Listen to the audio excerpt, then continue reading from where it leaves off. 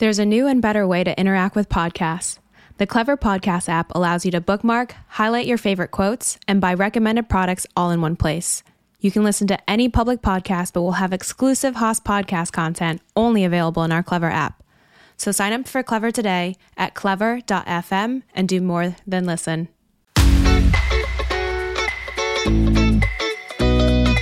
Welcome to the One Haas Alumni Podcast. I'm your host, Sean Lee, and today we're joined by Samesh Dash. Samesh has his roots in Odisha, India. However, he was brought up in California and completed his degree in business administration from UC Berkeley in 2001, and MBA from Stanford University in 2010. He is the managing director and general partner of IVP, a well-known late-stage venture capital and growth equity firm.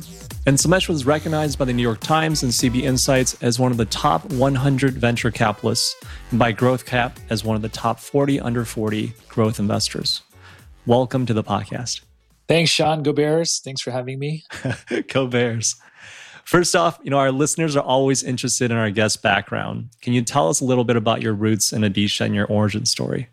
Well, this is probably the first time someone's asked me to go to the homeland and hit the root story. So I was actually born in California, and I think my childhood was really this interesting juxtaposition where my parents came as Indian immigrants originally to Canada, actually, for graduate school, lived there in the 70s. And then right in the turn of that decade to 1980, President Reagan had been elected. They moved to California. My father took a role at IBM. Actually, he worked at Fireman's Fund Insurance Company and then went to IBM. But I was very lucky that I got to grow up in Silicon Valley when there was actually silicon being created. And I remember as a young kid driving down the 280 and seeing the original Apple building and seeing the little Apple that was bitten into in like 84, 85. And I didn't think much of it, Sean. To me, it was like, oh yeah, there's some cool company called Apple. And I remember when I got to use my first Apple II, and of course I got to see the Macintosh. That was like, oh, that company that we drive by to see, our uncle is producing this thing? Wow, this is kind of cool. So because my father worked at IBM, I think I was exposed to technology at a young age in Silicon Valley. And my parents were Indian immigrants, and a lot of our family friends were people who had originally gone to IIT or other engineering schools in India, and then come for graduate school at Cal or Stanford or Davis, California, and then stayed here. Many of them worked at Intel in the semiconductor world. And my father was sort of a rebel in that his background was more in software engineering. So he worked at IBM and eventually Oracle. I got to see firsthand Silicon Valley and really got to see cycles of innovation and how it affected different generations. But then I would go back to India every 12 to 18 months from the age of 1. Yeah. And I went back not only to India, but to Orissa, where my parents are from. For those who don't know, India's got, I think, about 40 states now recognized. And Orissa's traditionally been sort of on the bottom of the economic ladder. It's got one of the lowest literacy rates. It's a state that's got amazing natural resources, especially when I was growing up in the 80s, had a pretty high poverty rate and wasn't as developed. So I had this interesting juxtaposition where I was sitting here as, the son of immigrants, parents worked in tech in Silicon Valley. And then I would go back where my own cousins, my first cousins, would have power outages for 3 to 4 hours a day in the sweltering heat. And there wouldn't be things that we take so much for granted, like running water, basic needs in terms of sanitation guidelines around food and health. Yeah. A lot of that wasn't there. And yet I didn't really care, because I went at a young age. I just knew them as my uncles, my aunts, my cousins, and my grandparents. And I actually looked forward so much to those trips. I would always cry when I would come home and all the family would cry. And it would just be like this amazing connection that I had. And I learned so much about Indian culture just by spending so much time there as a kid. I always embraced my duality as an Indian American. I would be watching Bollywood movies and listening to Indian music and Bhangra, but also grew up a diehard Warriors and Niners fan and listened to hip hop and rock. And so I was thinking about this the other day. I think Indian culture is pretty multicultural in itself and polytheistic. My parents are Hindu. There's many different languages and cultures and subcultures. So there was never this, you have to choose this or that for me. It was like, I just want that, and that, and I would just start to continue to accumulate interests and passions. Yeah. And so I grew up in South San Jose. I went to Leland High School. And then for me, as a Bay Area kid, there were really two schools that were sort of always aspirational. One was Cal and one was Stanford. I guess I was lucky to go to both at different points in my life. I like the order I went, where I got to be a Cal undergrad. And for me, I was the first person in my family to go to a US undergraduate institution. And my parents had come for graduate school, but that was a new experience. And then my brother followed and many cousins after that. But it was really special for me. Cal is always a very special place because it really gave me that opportunity my parents came from, which was education. And that is the theme that even today in immigration, I think people sometimes don't think enough about. In all the heated debate about immigration, people forget that a lot of people come here for our system, our educational system. And it's not so that they could drain the United States' resources and immediately go back. My dad came in 1969 and never went back. And I think he built his entire life and family, as my mom did, and so many others I know did. In this country, I always joke that we're the happily highest tax-paying bracket, Indian Americans in the Bay Area. And that is, capitalistic patriotism in a lot of ways too. Yeah. So I think that's a very special thing. And I just feel really, really lucky that I got to be a part of that by virtue of just being born here and to amazing parents. A couple of things that I want to unpack from that story. One is very early on, you mentioned Reagan. And, I recently became a US citizen in 2018. I moved here in 92, but congratulations. For part laziness reasons, part, we travel to China a lot, similarly with you. Yeah. I just never got around to changing citizenship until after Trump. I thought, it's time. I need a vote. So I actually got to participate in my first elections last year. It was amazing. But speaking of Ronald Reagan, I remember one of the speeches that he gave around how this is the only country in the world that you can come to and call yourself an American after staying here for 10 years. There's nowhere else that you'll go, right? You can't go to Brazil or Japan or India, live there for 10 years like me and call myself an Indian, right? It just wouldn't work that way. Yeah. And that's a very interesting fact about the United States. I just thought that was really neat. And the second thing that I definitely relate with you on is, so I know your roots are in Eastern India, right? Yes. So I come from China, similar with India. When people ask me, oh, you're from China, you're from India, I always ask what part of India or China. These are big countries, right? They're, like you said, they're so multicultural, so many languages and backgrounds, cuisines, just everything north and south, east and west is completely different. And I always ask this question because I really want to know where they're from. And it so happens I actually come from a province in China, southwest, called Guizhou, right next to Yunnan, Sichuan, where the spicy food is. And that's like the second poorest province in our country. I definitely can relate to your story. Going back, it's this dichotomy of, wow, we have everything here and there. There was barely anything, but didn't matter. I loved it. Yeah, it was interesting. I learned years later when I joined IVP, our founder, Reed Dennis, who's alive today, worked closely with former President Reagan when he was governor of California.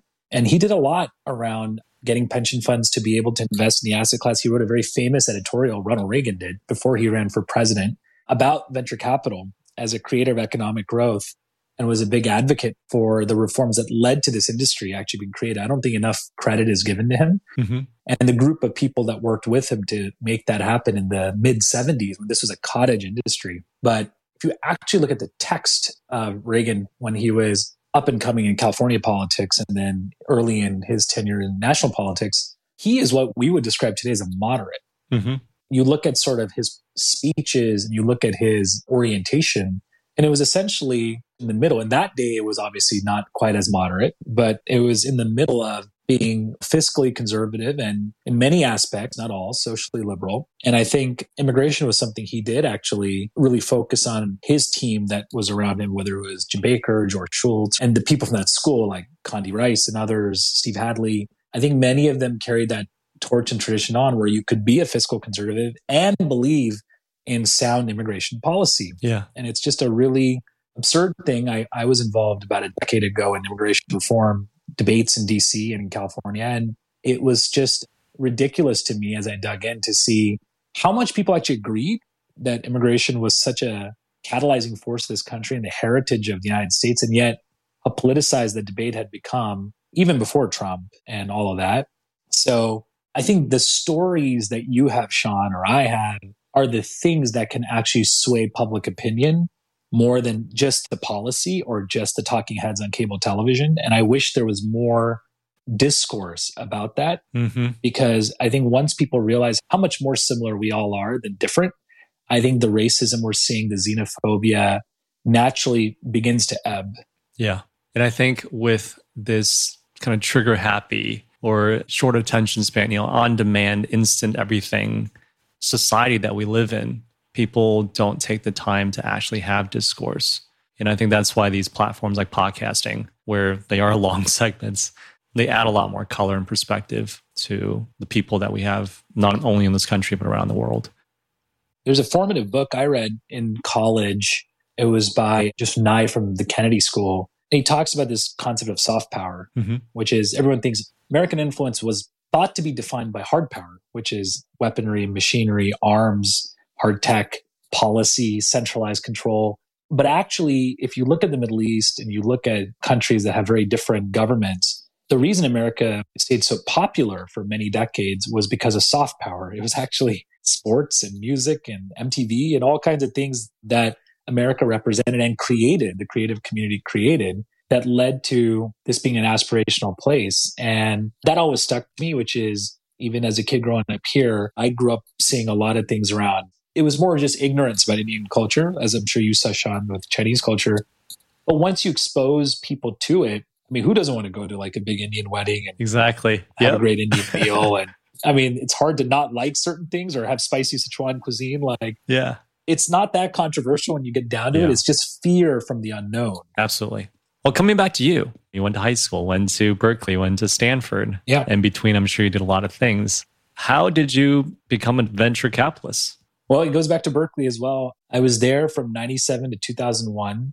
I started pre-med, like most good Chinese and Indian kids at Cal. But I was interested always in the humanities. I loved English and history and foreign languages and rhetoric and all these sorts of things in high school. And I continued those interests with my courses I chose to take in college. But I remember taking a few econ classes early on. And we were lucky that when we were at Cal, Laura Tyson was dean, who had just come off the Clinton administration. Janet Yellen actually taught our econ class. Christina Romer was at Cal. So it was just looking back, I don't think I even appreciated just like how illustrious the faculty was at Cal. Yeah. But I had the chance to sit in on some of those seminars and courses at a young age. And I learned about the Haas business program. It was still relatively new and certainly undermarketed versus what it is today.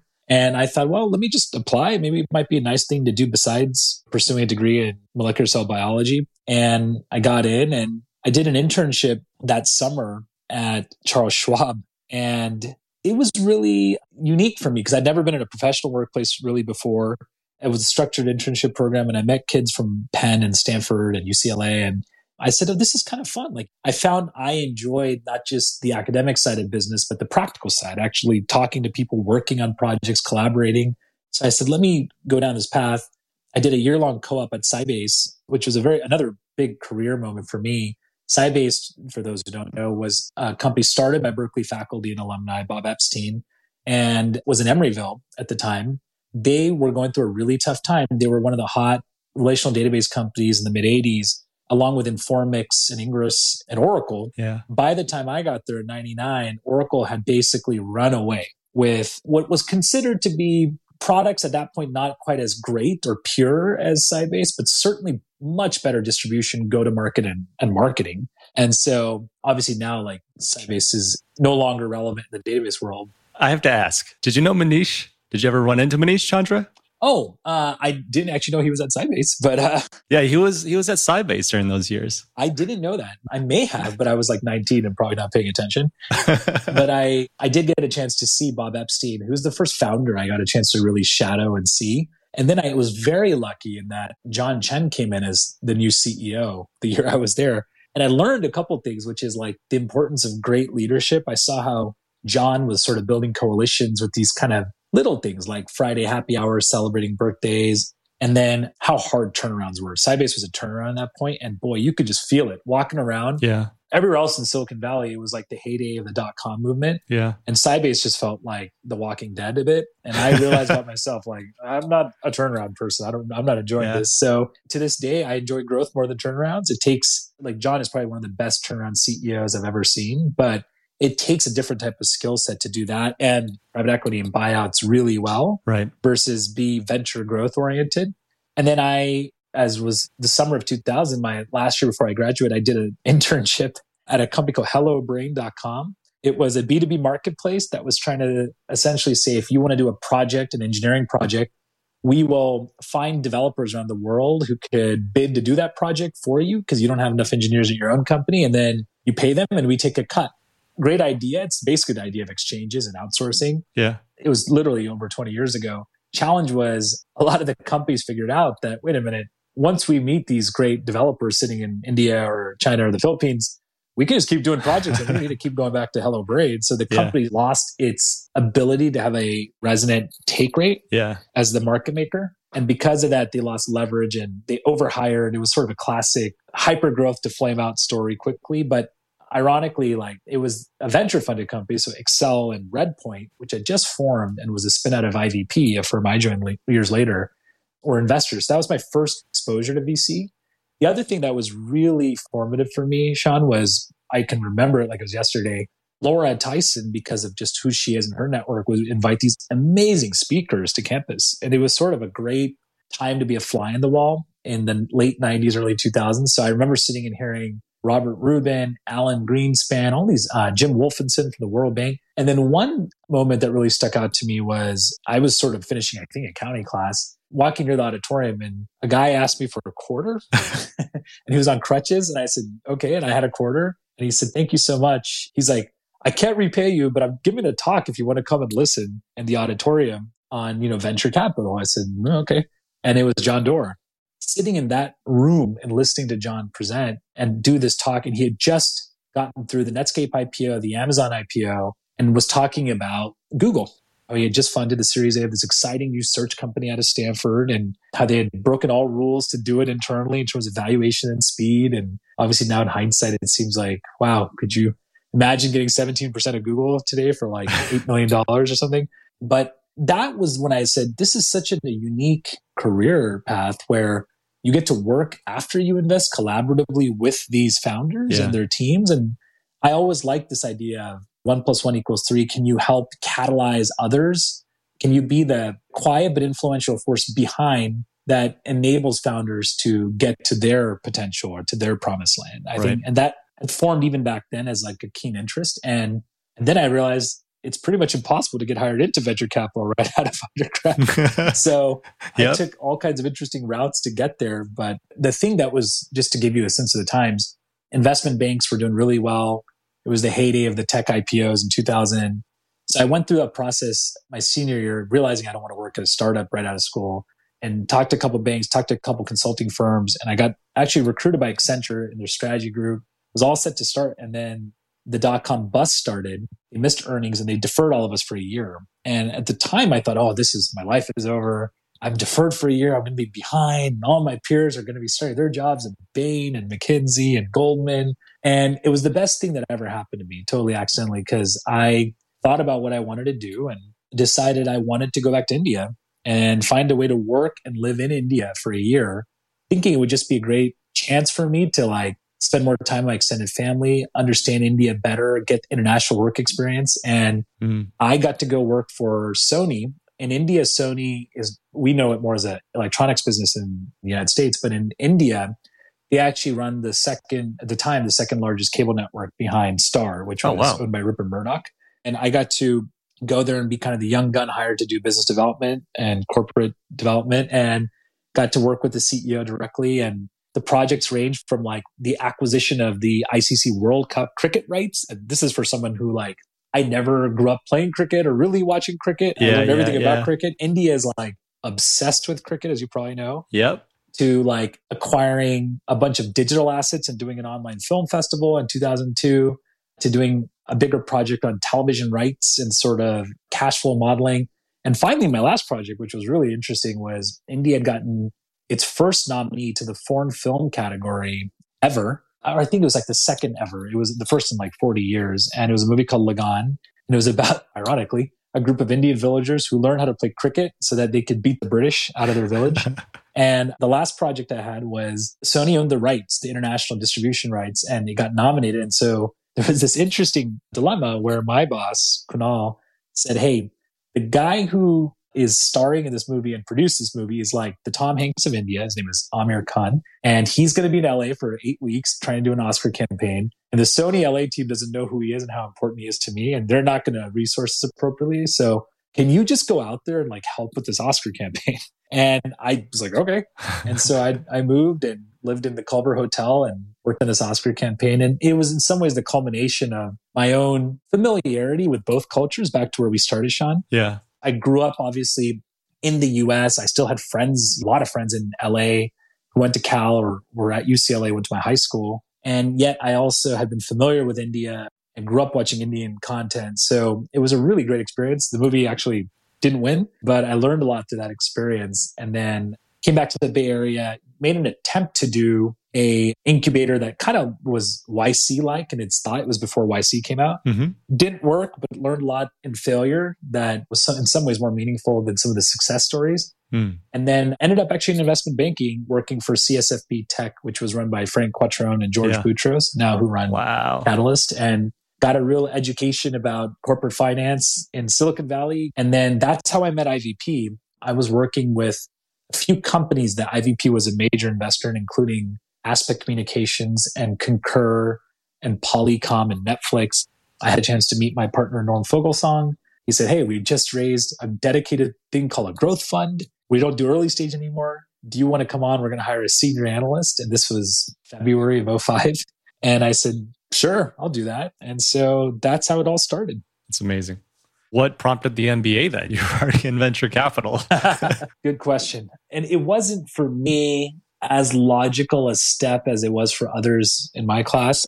I didn't know, Sean, admittedly, if venture was the right fit for me when I got in. I certainly had interested in it, but I didn't know if I'd be any good at it. I think I'm decent after 16 years, but it's still hard to know sometimes. Yeah. It's like the reality check that hits you every day when you see the ups and downs is something else.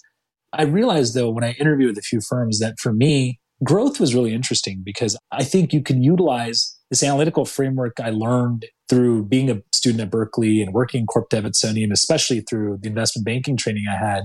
But it was still venture. I think a lot of people thought growth was you plug in numbers in a spreadsheet and it pops out the answer. But when I started working in IVP, I realized how much time was being spent on the team and on the culture and on the market and on the strategic framework for the business model versus just the numbers. And that was, to me, much more exciting than just a number crunching exercise. So I found I loved the business. I loved the firm. I loved the people and the culture that had been built over the 20 years, 25 years before I got there and had been sustained and even strengthened over multiple generational transitions.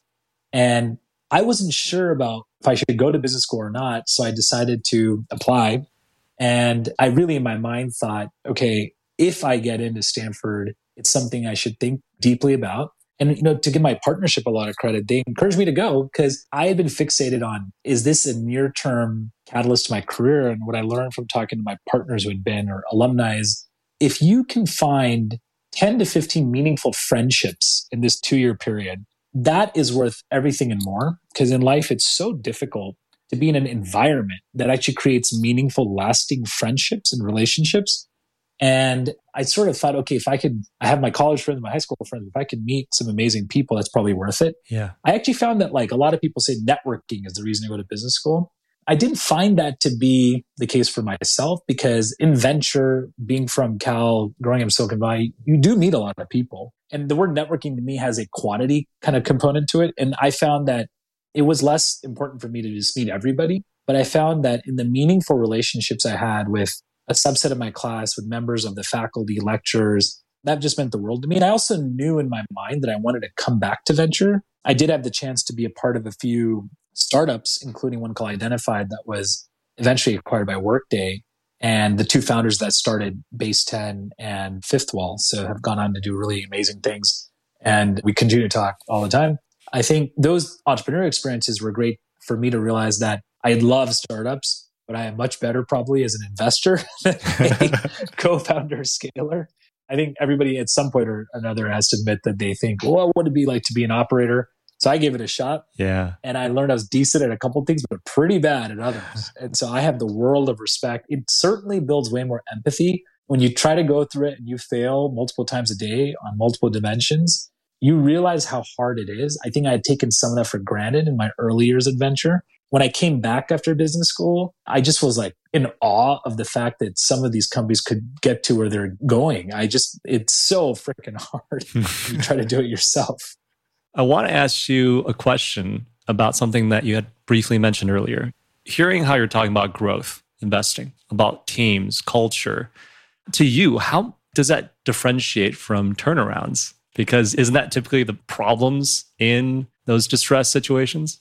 It depends on the market. What I saw at Sybase, for example, was a complete reboot of this strategy. At that time, they had to look into the tools business, different distribution deals to even stay relevant as they were losing share rapidly to Oracle and IBM and others in the space. Growth is more about optimizing for a market evolving or the future, almost by definition in hyperscale. So growth could be anything from like growing 1% to growing 1,000%, right? And depending on the scale, what's really important to ask is what growth is sustainable versus ephemeral, like just comes and goes. Yeah. So I would say a lot of the work we do is to say, okay, what part of this growth is sustainable? And then are you growing in the right way to create shareholder value for everybody involved, not with like the lens of the next quarter or two, but the next 3 years, 5 years, 10 years? And you do see certain patterns emerge in certain markets. We've done a lot of work in enterprise software and consumer and mobile internet, and more recently, digital health. And you can see certain things emerge as common themes. But even 16 years in, the markets are so dynamic, Sean. They change so much that it's actually collaborating with founders to ask the right questions together versus saying, I got the answers, I'm going to tell you what to do. That does not work. There's an old phrase my professor, Mark Leslie, said that I always go back to, which is, and I tell this to every founder I work with, if you don't listen to your board, you may get fired. But if you listen to your board, you will get fired. I think the best investors that I've had the privilege of working with are fantastic sounding boards. They're measured in the quantity of the comments they make. They're really supportive, and they have a nice way of figuring out each founder's idiosyncrasies and knowing how and when to have those conversations. That's the art. It's not a one size fits all strategy. You can't be the same mode with everybody. Some founders respond better to sort of in-person rapid whiteboarding iterations. Some are better kind of in a much more methodical, I'm going to send you questions, let's think about it together in the talk. And that's fun for me. I found as a young kid going to India made me realize like there's just so many personality types in my own family. And I was always a bit of a chameleon and loved to adapt to new environments. That really helped me almost more than anything in venture. Yeah. Different styles of different founders and different stages and different geos. And even within my partnership, different styles. And a lot of it is consensus building with my firm saying, okay, let's do this. And some of my partners are just better talking one-on-one live. Some are better over email. And I've figured it all out. Not all of it, but most of it in over 16 years. I think there's some fundamental differences in just what you need to do. I also think what's really important is most turnarounds, especially private equity, a sponsor typically has majority control, right? So it's a very different orientation if you own more than 51% of the outstanding shares. At that point, you are kind of helping control your own destiny. Yeah. In venture, even if you're a Series A investor and you've got an amazing equity ownership to start with, and you're in the 20, 25%, you're still a minority shareholder. And so you don't have control. Your job is to be a sounding board and an amplifier to management and to build consensus with the other directors. And so I think a lot of problems happened in venture in the 2000s when people thought I own 5%. This is my company. I'm going to tell you what to do. That's usually where things go wrong. I think for us, we're just so lucky to partner with these amazing founders. We had last week, it was exactly a week ago, the IPO of Coinbase, which was a remarkable event for the firm. And just this morning, the IPO of UiPath, which is another amazing company in the enterprise software space and the RPA space. And we were certainly helpful, and there was a lot of work that went in, but all the credit is the amazing management teams and the founders of those companies. Absolutely. I do have this burning question of why did John Doerr need that quarter? I actually asked him this when I met him. Maybe it was 10 years later or something. We actually had a chance to work with John and his amazing team at Kleiner on a number of co-investments, and a number of my partners have known him for many, many decades. Apparently, he didn't tell me who he was calling, but he was using a payphone. He was covering his mouth, which I also found interesting. And it was when the mobile phones kind of looked like bricks, Yep. And I think he probably worried he wasn't on a secure line. I think he said something like that. But another thing I feel very lucky I was able to do early is get to be on a number of boards and interact with some of the stalwart investors of our industry. Mm-hmm. And I always tried to see what was like the superpower of each of them and see if like you can adapt some of that. With John, what I thought was just so amazing is his ability to tell a really compelling narrative. Like he would always within a few minutes just tell you this compelling narrative about the company and where it's going that was so memorable. And sometimes you could hear a whole pitch from another VC about why they're excited about a company, not remember anything. And then John in 30 seconds would give you a couple things that you're like, I still remember today from the companies he talked about. And so part of venture more than ever now is storytelling. Yeah. It's storytelling to the entrepreneur about who you are as an individual or as a firm and why you could be a great partner to them, especially for competitive rounds. It's telling the story of the company to outside stakeholders, whether it's trying to recruit executives or board members, trying to help with customer acquisition, trying to help with the public market story. I mean, a lot of what you do is become, in some sense, an evangelist for these companies. And I think in all these years, John's superpower is still just being able to tell such a fantastic, abbreviated version of the company's kind of story that really resonates with the audience. I want to transition a little bit into your investments in the mental health space. Can you talk a little bit about that? I've had an interest in the mental health arena for well over a decade now. And frankly, a lot of this also goes back a bit to Cal. I didn't have the lexicon back then to understand what it was like to go through those classic challenges of being a college student in a large public university that's high pressured with a lot of type A people. Yeah. I didn't even know there was really a thing called mental health in the late 90s. I just wasn't as familiar with it. I can also say this to you, Sean. I think coming from immigrant families, it's not something you talk about with your parents. It's not something that's encouraged in your diaspora, your community. Therapy was not really viewed positively. And I actually lost a friend who I was close to at Cal years after Cal. And in hindsight, I realized a lot of the signs were there in college of true mental health issues, along with addiction issues and a few other things. And in my friend circle, as we talked about that experience, I realized there's just so much unknown still around the mind and the connection between the mind and the body and behavior. And I was intellectually interested in it. I had, of course, like most people, gone through my own spectrum of mental health issues throughout my life. And I think it got me personally very interested. And also from a business perspective, made me realize that with data basically being much more ubiquitous now and software being able to actually do things that's performative that was unable to be done in the analog world 20 years ago, this might be the time to look at the sector afresh. So I've made 2 investments and I've met about 50 companies over the last 5 years in this space. The first was a company called Thrive Global. It was started by Arianna Huffington, who's a very well-known author and entrepreneur, founder of the Huffington Post. She herself had gone through a situation where she hit a clear amount of fatigue in 2007 when she was running HuffPo and realized that sleep and sort of wellness are things that are stigmatized among entrepreneurs. People sort of celebrate in Silicon Valley the idea of being overworked and sleepless, which actually leads to, over time, negative consequences, not positive consequences for decision-making and company building. Right. And so I was really fascinated with the way she took on this problem when I met her in 2017. And the company today is a SaaS solution that basically sells to large enterprises a mental health dashboard. And it's a combination of content as well as notifications and behavioral recommendations to enable people to not just sleep better, but also look at upstream all the things they can do in their lives to be healthier and happier while increasing their productivity. I think the key thing for companies is they want a healthier employee population, but they also want it to be helping the bottom line. Research shows that if you have a healthier population, people who get sick less, deal less with depression, it actually leads to better company outcomes. Right. It's like diversity. It's just better for the company as well. So that's unassailable right now.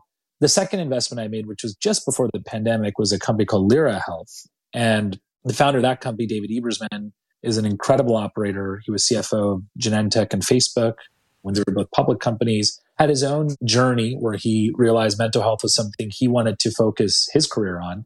And Lyra's model is actually to provide a marketplace of therapists to employees of large enterprise companies. And it had incredible growth because what they found was so many large companies actually don't have therapists covered in health plans.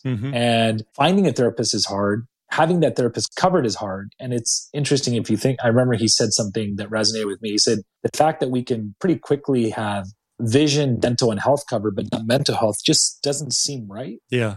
It seems like that's something that's just as important, if not more important than those other three categories. And he set out on a quest to basically solve this problem, has built Lyra into a pretty amazing company. And then the pandemic hit. And what was amazing was the needs of people to get help actually increased, not decreased with the pandemic. And yet physically you weren't able to go and see therapists. So they had built out a telemedicine platform that enabled you to do online coaching and therapy sessions. And also, most of the companies introduce it and provide it for their spouses and partners and children. And so we have entire families of some of the large customers who are using Lyra as a platform to get help. And it's really amazing, especially because the spectrum is like some people need coaching and some people actually have more severe issues, especially during the pandemic, that have been accentuated around suicidal thoughts, addiction, issues around abuse. And for those, you really need to have partnerships with specialist providers, whether it's at health systems like UCSF or Kaiser or Stanford. So it's been a really great journey. And I think this is still the early days of mental health startups. I think one thing that's really important to me is the combination of great clinical outcomes along with more community grassroots awareness and conversation. You need to have both. You can't do one without the other. So both of these companies, they take slightly different approaches, have gone into this space. Really curious to hear what your thoughts are on Ginger as a Berkeley-founded startup. I think it's fantastic. We got to visit them. I will profess I've only had a few interactions with them, but the founders are remarkable. And I think the vision is fantastic. I think they've done a great job of destigmatizing a lot of this stuff. They were early, but they really pushed nicely on this idea of coaching and therapy. And I think if I had to summarize what was the most impressive, they've made it relatively frictionless to do something as a newbie to kind of mental health and therapy. And so I think that's really fantastic. McKinsey published a report recently that shows a clear link between lifestyle diseases and mental health. So whether it's hypertension, diabetes, all the things that are really the silent killers of our population and don't get all the attention that other more non-lifestyle diseases get, I think solving this is going to be one of the big challenges and opportunities of the next decade. And I think coming out of the pandemic, I really think people are going to want to maintain some of the good that came out of this virtualized world, which is being able to like slow it down, think a little bit about what's important to them or not, and get the help they need. I think the reality is we're all seeing every day in the news examples of breakdowns in our public health infrastructure that are leading to some of these massive societal issues. And a lot of the stuff related to mass shootings and violence in communities, the root of it is actually community health and mental health. Absolutely. And unfortunately, the system hasn't modernized in the way that science has or that the private sector has. So I'm actually really bullish that entrepreneurs and startups and growth companies can make a real difference while doing it in conjunction with local, state, and federal governments. There's a couple of things there I want to unpack and revisit. And I'll start backwards. It's very interesting that you talk about, when people ask me about violence against Asian Americans, I don't know why, and I don't mean to play down anything, but in my mind, I never jump to fear. As an entrepreneurial mind, maybe it's just, what is the problem here for us to solve, right? Because it's solvable. And first thing that I always think about is like, what are they going through? Why are they doing this? Asking kind of the classic Toyota 5 whys. And one of the things I recently read, it was an article talking about how there's a word for what we're all experiencing during COVID. And the word is languish. Lose or lack vitality, growing weak or feeble. And it's an effect of isolation. And I remember reading too that people can feel isolated in more ways than one. You can have a lot of physical connection, but still have that mental isolation. And I thought it was really interesting. We were talking about kind of the Asian diaspora because some advisors recently were just telling me to look into Asian founders funds and to just tap into that. My co-founder he's Indian. So to look into South Asian publications or publishers for PR. I just never thought to do that. why are we like that? Why don't we tap into our circles or our networks and our people? But there's something ingrained to just not do that. And similarly with mental health, to just not speak about it. Well, a couple things. Like, we could talk about this for a long time, but what's interesting to me is from the perspective of people who aren't as familiar with, let's say, South Asians or Chinese Americans, you're sort of put into this broad bucket of you're Indian, right? And I think you and I both talked about this. The interesting thing is India itself is such a aggregation of so many different religions and subcultures and languages and I think there's a very big difference. China's got the largest population in the world. There's going to be a very big difference to talking to someone who grew up agrarian in the Guangdong region versus someone who lives in an urban environment in Shanghai or Beijing. Yeah. There are huge cultural differences I've seen in my friends depending on sort of what paths their families followed, whether it was in China. Those that were Taiwanese American have a different orientation. So I think those are idiosyncrasies that, frankly, I blame the education system. I grew up in the Bay Area, which is pretty much as cosmopolitan as it gets in this country. And I remember the shock I had. I was very excited when I think it was my sophomore year, we were doing world history. And I said, oh, this is going to be great. I can talk about India and learn about China. In that 9-month course, I think we spent 1 week on India and 1 week on China.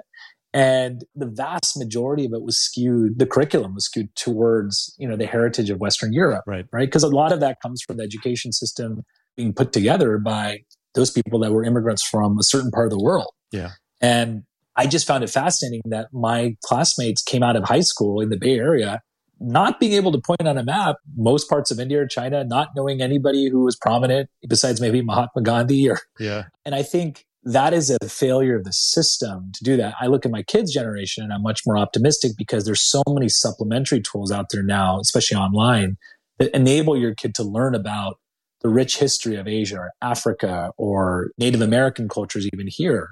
So I think part of that is just ignorance. Part of it is Hollywood also always looks for the other as the villain. Yep. And so there's some good literature on this. In the 80s, it was sort of Russia. In the 90s, it was the Japanese cultures. And so if you grow up watching a ton of media, which everyone does, you have implicit biases that form. Yeah. And popular media needs to take more responsibility about that and not say, how did this happen? Well, I can tell you how it happened. Like $200 million blockbuster films that were action made created the quote other, and many of them were people from our parts of the world. Right. And then you don't celebrate those that are creative artists that make great movies and sort of honor them with Oscars and Golden Globes and things like that. So I think that's part of it. I think the biggest thing though is our communities have always tried to be the model immigrants. Think about our parents' generation. They came here with $10 to $15 in their pocket. Literally. Most didn't come from affluent backgrounds back home. They were the best of the best just to get a shot to come here at the bottom of the economic pool. And they didn't have a lot of spread, as I call it, meaning they didn't have a lot of free time, extra cash, like godfathers and resources. And so those of us that grew up in those families, education was the focus. And it was sort of like you put your head down and you crank, which is such an amazing thing. That's why you see the massive success of the South Asian community and the Asian American community. But it came with a price. And the price was so much was unsaid, so much was not discussed. And that led, I think, to communities that really under-indexed on having the real conversations that are happening now. That makes it so special that our kids aren't going to have that. I want our children's generation to have therapists on their phone on speed dial that they can talk to. Because sometimes there's things you just can't say to your family and your siblings, your parents, your siblings. And I think actually our parents' generation will need it as well. Because what we don't understand at our age is the isolation and loneliness you talk about is amplified about 5x if you're older and more vulnerable as a population. And I've had conversations. I've seen many of my parents' friends get sick, pass away in the last year directly through COVID or COVID-related illnesses. And that's hard when you lose these relationships you built over 40 or 50 years and you can't even go to a funeral because of COVID protocols. So I'm a combination of sad and upset over sort of how it's gotten to this. It's been happening forever. It's just there's more awareness on it now. I'm just such an optimist. People are good. People do want to do the right thing. The outpouring of support for the OPI community, which my firm and I individually have been a part of in the last few weeks, has been amazing. And I do think political organizing is going to be the key. If you think about it, there's a lot to learn from Hispanic American communities. Organizations like the NAACP have helped, I think, make progress over decades, not weeks and months, around policy, both federal and local. I think there will be the equivalents of those built for the South Asian community and for the API community as a result of this. And I think if you could take the great resources and the energy and the dedication of immigrant communities, but going on Twitter and going on social media and expressing outrage is actually not going to solve the full problem. It's an important first step, but political action and collective action is the way to do it. And Berkeley has such a heritage of doing that from the inception of the university through the 60s. That's part of the reason I was so excited to be there. I think Cal will play a big role in this as well, given the rich heritage of integration between different racial and ethnic groups. Absolutely. So speaking of community, and you talk about community grassroots conversations, it just makes me think, a lot of these mental health issues, again, like I said, stem from isolation, right? Feeling alone, even when you're surrounded by people. It makes me wonder how social media and technology has driven us further into this, and how now we're looking at, especially with compounded by COVID, how do we look at technology to climb out of that, to not continue going down that path? And this is one of the reasons why I'm so passionate about the podcasting, because I think just hearing people's voices, hearing perspectives is so important than just getting a 5-second clip of something, hearing this 40-minute conversation. I'm really curious to hear your thoughts, being in Silicon Valley, how we can tackle this. If you go back even into the earliest days of technology innovation, think about Robert Oppenheimer and the Manhattan Project. There was a view on what is nuclear energy, how do you create certain sorts of things. But if you think about what happened not that long ago, less than 100 years ago, in this very region that we celebrate innovation, we had internment camps for certain subpopulations. We had Pearl Harbor and Hiroshima. And it just shows you that there's always a balance between idealism, innovation, but also public goods and public protection. Because left unchecked, there's massive consequences for just the free market. And so there's always the seesaw, I think, of laissez-faire, leave it alone. Things will just kind of self-regulate, to over-regulating and then ex post trying to apply laws that should have been there a long time ago. I think we're right now kind of moving into a period, especially nationally, of catch-up regulations.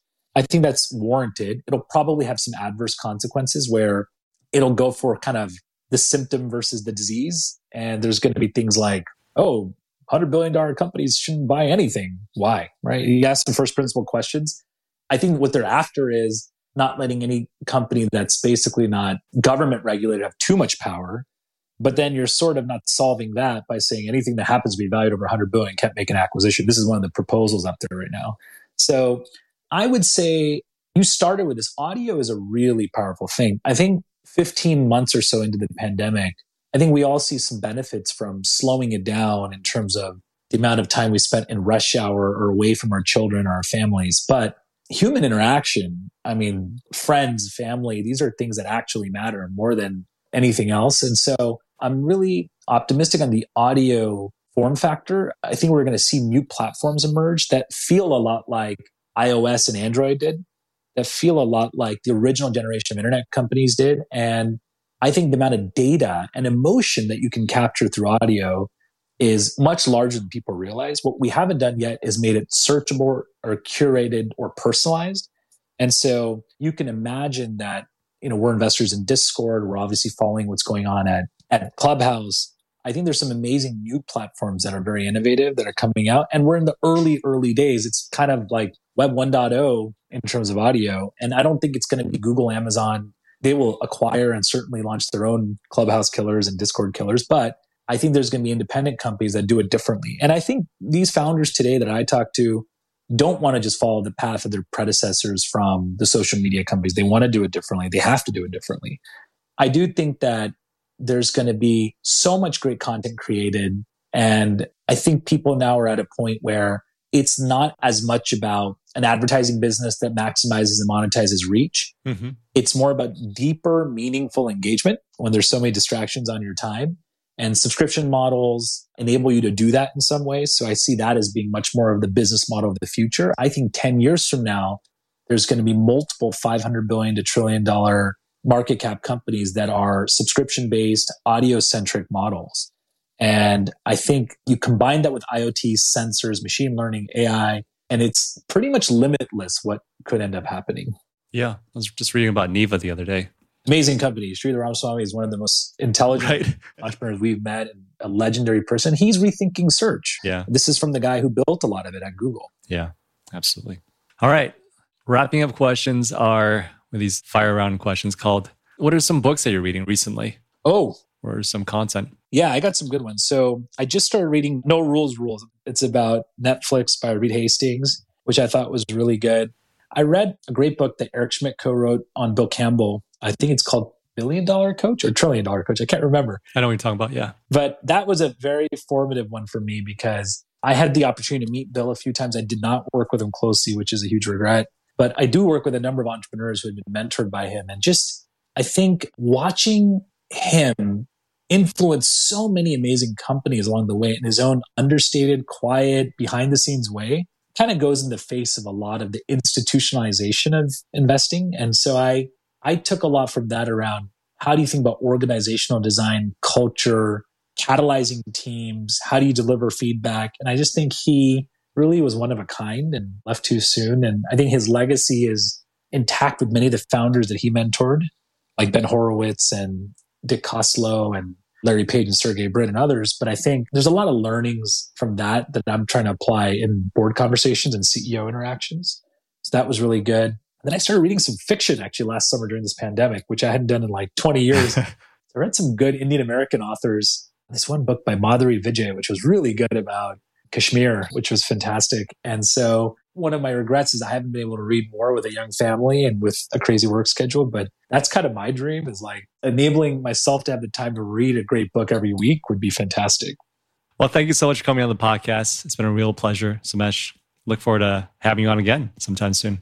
Yeah, Sean, thank you for doing this. Like, I really wish when I was a student or a recent alum that I had a chance to like listen to podcasts and hear people's stories. I think the work you're doing is going to have posterity and people are going to listen to it for decades to come. And I mean, this is the kind of stuff that certainly builds ecosystems. So I'm just really glad you're taking so much of your time to do this. And I think a huge debt of gratitude is owed to you by everybody from the Cal community. Thank you for tuning in to this episode of the One Haas podcast. If you enjoyed our show today, please remember to hit that subscribe or follow button in your favorite podcast player. We'd also really appreciate it if you could give us a 5-star rating and review. You can also check out more of our content on our website at haaspodcast.org. That's podcast with an S at the end, where you can subscribe to our monthly newsletter and check out some of our other Berkeley Haas podcasts. Until next time, go Bears.